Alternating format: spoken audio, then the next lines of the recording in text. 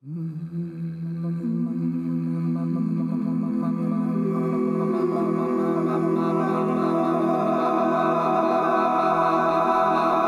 is the Institute for Music Leadership.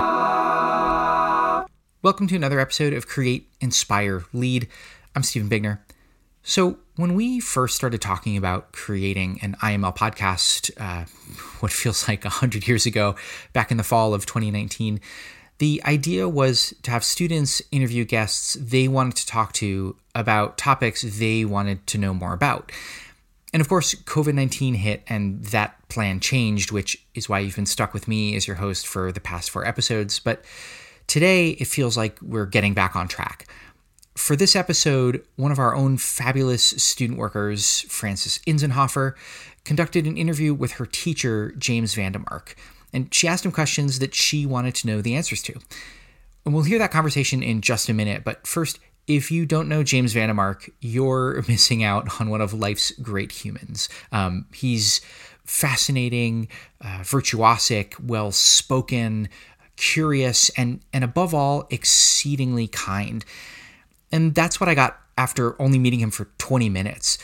We'll include his full bio in the show notes, and you should absolutely read it. So he only started studying double bass at age 14, and just a little over a year later, he had his first solo debut with the Minnesota Orchestra. He dropped out of high school to go play in his first orchestra job in Canada. A few years later, he completed a BFA, and then he was hired as a faculty member at the Eastman School of Music as a 23-year-old. He writes, he boxes, he works with Native American performers in Circle of Faith. He narrated an adult version of Peter and the Wolf.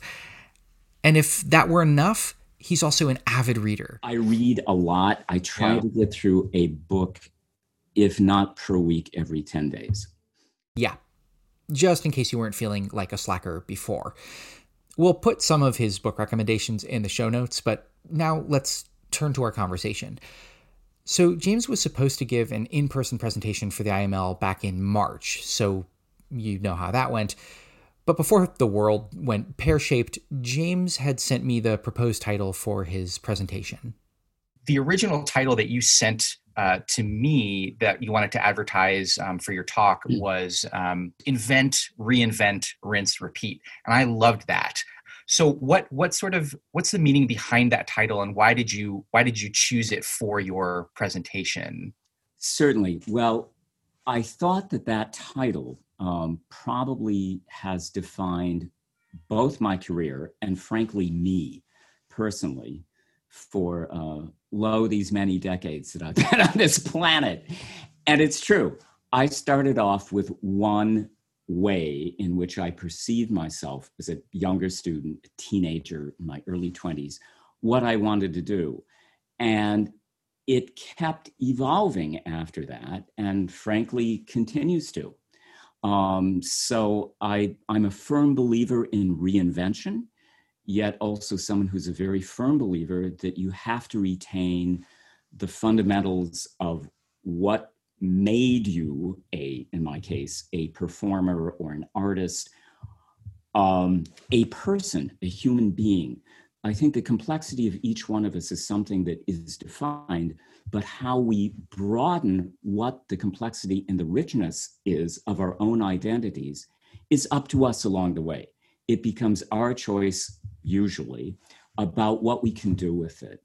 And I felt at a certain point, as though I did not want to become only defined by being X.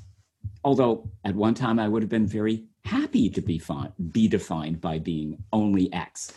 But things can change. And I think that for me, I hope that it made me a better artist, a better performer, maybe a better person. That may be dubious. But there are lots of things I feel that having kind of a natural curiosity and a willingness to work hard, to learn, goes way past the years that people spend in college conservatory. Okay, so now I promise I'm done interrupting. Here's Frances. Yeah, so along those lines of having such a diverse career, so you've been teaching for more than 40 years and performing for even longer. So how do you know which path to go down, when to do it, and which is the right one? And how do you keep the joy in what you do every day along the way? So to some extent, I think, first of all, I'm a firm believer in that we usually can create our own luck. And I think that ending up here at Eastman, and that goes back a long ways, was both a lucky move, but also one that was kind of intended as a possibility. When I was studying, well, first of all, I'd been playing in an orchestra professionally as principal bass in Canada for several years. And this after having dropped out of high school to do it, and then having had a rather checkered and brief career in university at the same time. I decided, well, I really have to do something else. And I ended up in school again at SUNY Buffalo when the Cleveland Quartet was in residence. And that was a move both to broaden my horizons as an instrumentalist, as a performer. I knew the reputation of Buffalo at that time because it was also an absolute epicenter of new music, with Morton Feldman, Julius Eastman, many others being there. I had an interest in that. I mean, I barely knew what to do with it. And believe me, this is long before there was any sort of formal career advice. Luckily, I spoke with a few people who I figured knew more than I did at age 20. And they suggested, well, you might have an interest in that, see where it leads. And I think the luck was also finding a terrific teacher who was a wonderful person, who believed in me and my potential, which I think is often different than teachers who simply believe in only what you can do then. I am not that. I mean, I sure like to see people who can play well, but I'm the first one to say, well, I think I can see your potential, and let's see where it heads. The student should be able to make decisions at a point. They'll change anyway. But I was there in Buffalo, and I witnessed some really great teaching, and I kind of expanded beyond watching just the teaching in Buffalo to see great teaching at the Aspen Music Festival from Dorothy DeLay, from Itzhak Perlman, and others. And it excited me about teaching, even though I'd done some previously in Canada, just on a private basis. But the thrill of that and the joy of being around young people who are passionate, gifted, I mean, you can't beat that. So that was a lucky break in a sense. And when the opening came up, the Eastman School, I was asked to come over and do a class. I'd previously been asked to do some classes at the North Carolina School of the Arts and some other schools while I was finishing my senior year at SUNY Buffalo. And luckily it went pretty well. And, I didn't embarrass myself too badly. And here I am. Wow, that's amazing. What a journey. So what aspects of your education, obviously besides practicing, rehearsing, and like non-musical pieces of advice from your teachers that you've contributed to your success? So here's something actually that I'll go back before my teachers, although I was encouraged particularly by Paul Katz, who was the Chelsea and Cleveland Quartet, to do things like that. I listened to everything and everybody imaginable. And I went to see them perform or teach all the time. I went to every violin, viola, cello class you could imagine, all sorts of piano master classes, both when I was a college student and subsequently. I wanted to see what made great artists tick, both instrumentally, artistically, and frankly, personally. What would be the influences on them? What were they reading? What were they listening to? And so I think going to hear, during summers, for example, I'd pack off to Indiana University and go hear chamber music master classes with the Beaux-Arts Trio and Menachem Pressler, as well as hearing, of course, the legendary classes of Gingold and Starker.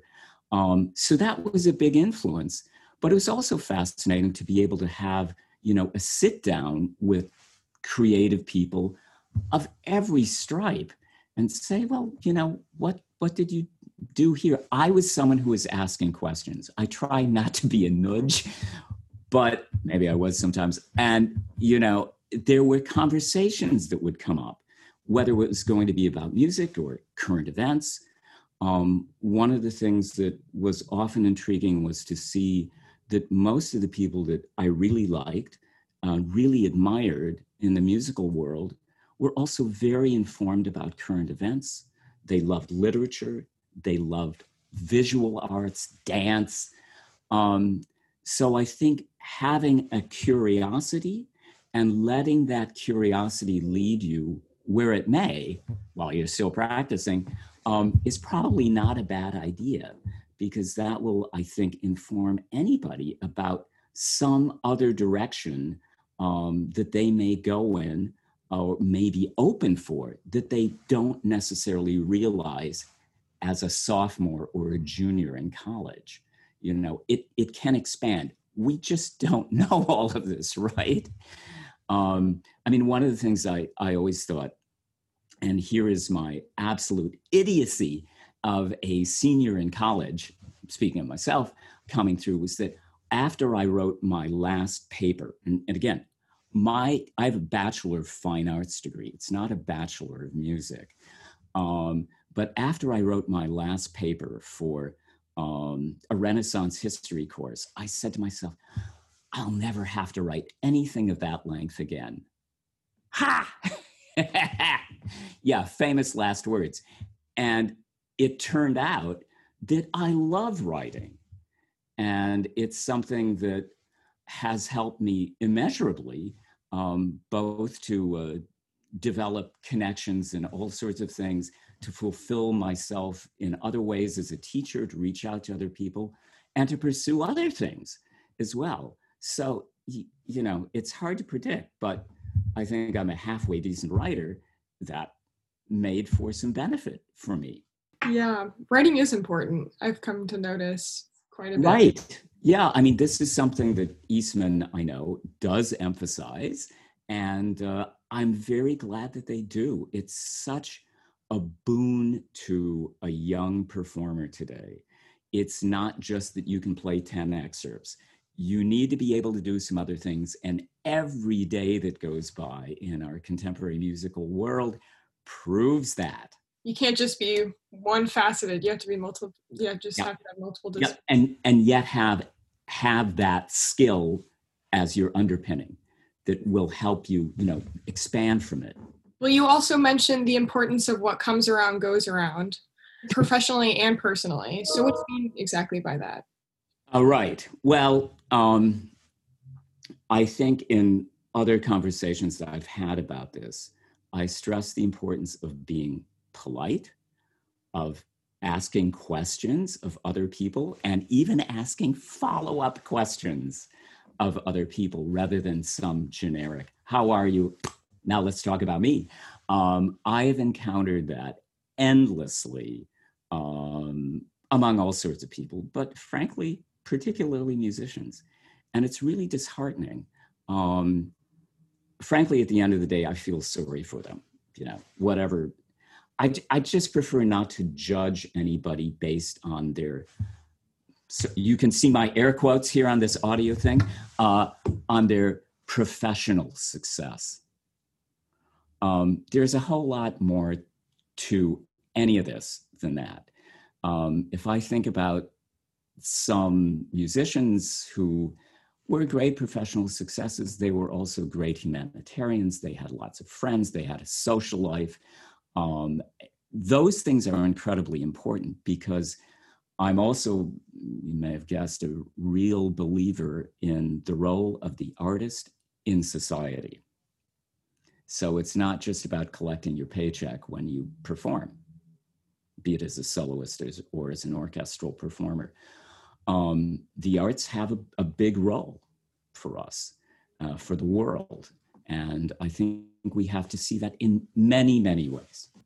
And so being an ambassador for the arts, which I think everyone has to envision themselves in some way as become, is a really important thing. That means, yes, you write well, you speak well, but also you're not a classical music jerk or a jazz jerk. I mean, there are a bunch of those people. I mean, the ego just interferes right off the bat. It's me, me, me. And yes, I understand that performing can be this weird mix of id, ego, insecurity, overconfidence. But I also believe that there's a way in which one can be passionate and confident and yet also receptive, inquisitive, and believe actually that ultimately it's not about me. Yeah, I found that being kind to people is not only good for the other person, but also just for, too. Yep, absolutely. Yeah. So what are your fundamental truths as a musician? Whoa, okay. Big question. I guess I better ask you a question. What's a truth for a musician? I mean, I see that art, music is continually evolving. And I certainly believe in, performing music of the past. I believe in performing contemporary music. I think also one of the things that's so fascinating is to see that the lens through which I see music is both the same as it was actually even when I was a kid, because I grew up in a musical family. But when I first started, and yet it's different. It's very different. And I'm happy that it is. Doesn't mean it's less, it's probably more. But it's just something that I'm someone who has some, maybe this will actually answer your question. Sorry, Frances. That I have some very firmly held beliefs, but they're less, I know this sounds strange, they're less about music than they are about being a person. And I guess that's what currently I'd say. I mean, this has changed too. I don't know, at my age and my experience or lack thereof, I just feel as though it's been important that the fundamentals of music remain, for me, very similar to what they were, but kind of the direction, the tentacles, as it were, that have grown out from that, particularly in contemporary music and the role of music in society, that's changed. That's changed. And I think it become probably more integral to who I am as a player, as a teacher.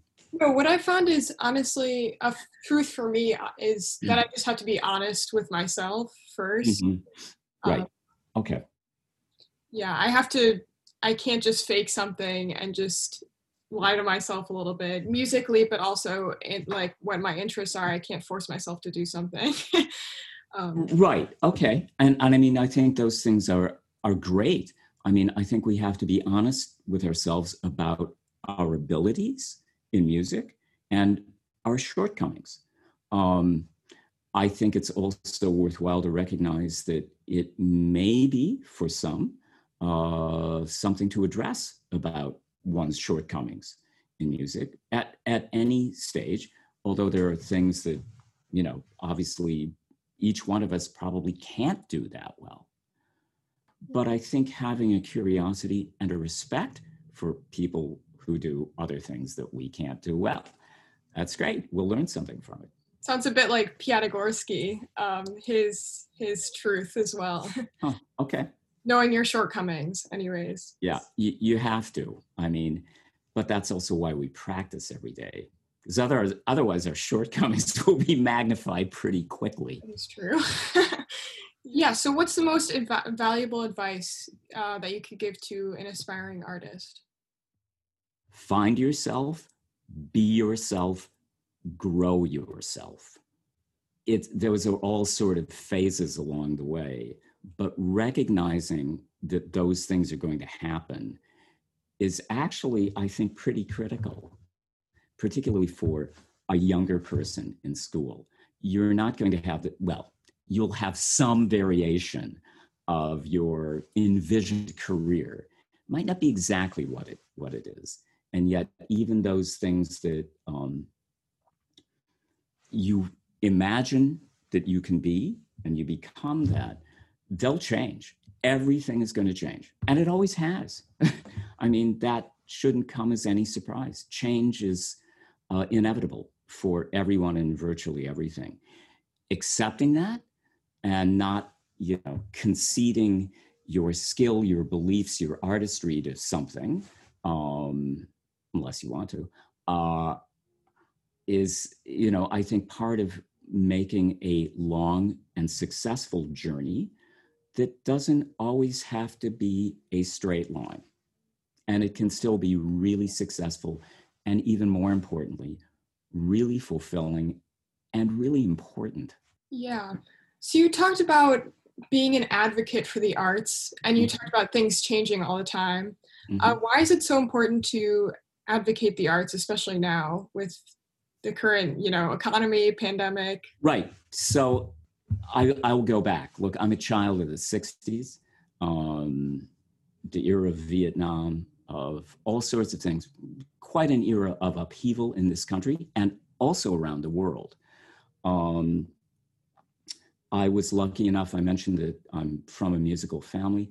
I was also from a very politically active family. So that I remember going out to a Vietnam War protest as a teenager with my mother, middle American housewife. Would have been a label at the time, but she was carrying a mock coffin. My parents took a lot of political stances, probably unpopular at the time, as did my siblings. And yet it was something I think that informed them, that confirmed their belief in a better world they would fight for. Does music make for that? Not necessarily, but the role of the artist in society can be, in fact, remarkably political. It can also have something that just does other things. Look, people hear a lot of music in very different ways, but for many, and this can be all sorts of music, it can be something that drives them, that inspires them, that consoles them, that provides some spirituality or comfort for them. There are lots of things. In a sense, we don't know as a performer, but the best thing is that we should know that we can have some impact. Clearly, there are some pieces that are very directly connected to that. I mean, one thing that can be interpreted in different ways, but one piece that I've loved for ages has been the Stravinsky Soldier's Tale, L'Histoire du Soldat. And I've been in that in every conceivable iteration many times, from playing it a lot, from narrating it quite a few times. One of the big things that I hope to do that never happened was a collaboration that was on the docket with the Oscar-winning designer and writer Eiko Ishioka. And we were working on a setting of A Soldier's Tale in Japan after the atomic bomb dropped.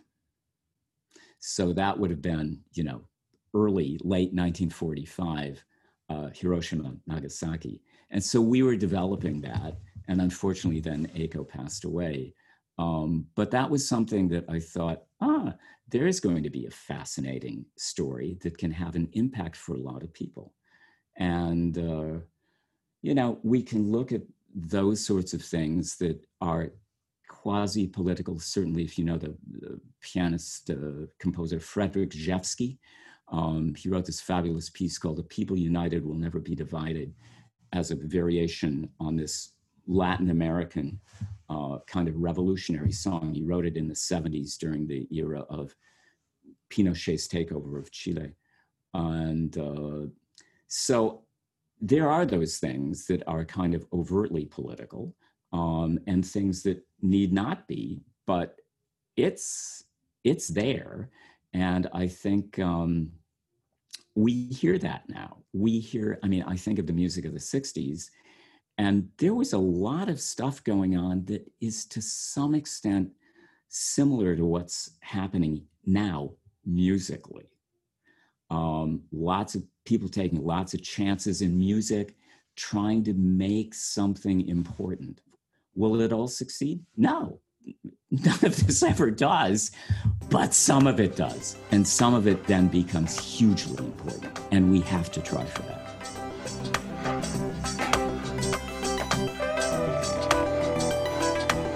Special thanks to James VanDemark for talking with us and sharing his incredible insights. I don't know about you, but I want to make t-shirts, throw pillows, decorative shawls, whatever, that say, find yourself, be yourself, grow yourself. Please read James's bio in our show notes and go and explore all his creations and various outlets. Thank you to Frances Inzenhofer for being our first student interviewer on the podcast. I can tell you that part of the reason previous episodes are cut up and spliced together like they are is so that I can take out my bumbling interview questions. It can be a nerve-wracking endeavor, and I thought Frances was a pro right out of the gate, so hopefully we'll hear from her again in the future. Frances is also taking over the mixing and sound design for our show, and we're so grateful. Previously, Alexa Silverman had been helping us out, but she just got an amazing internship with this company, Eventide Audio. It was a very selective process and is an incredible opportunity.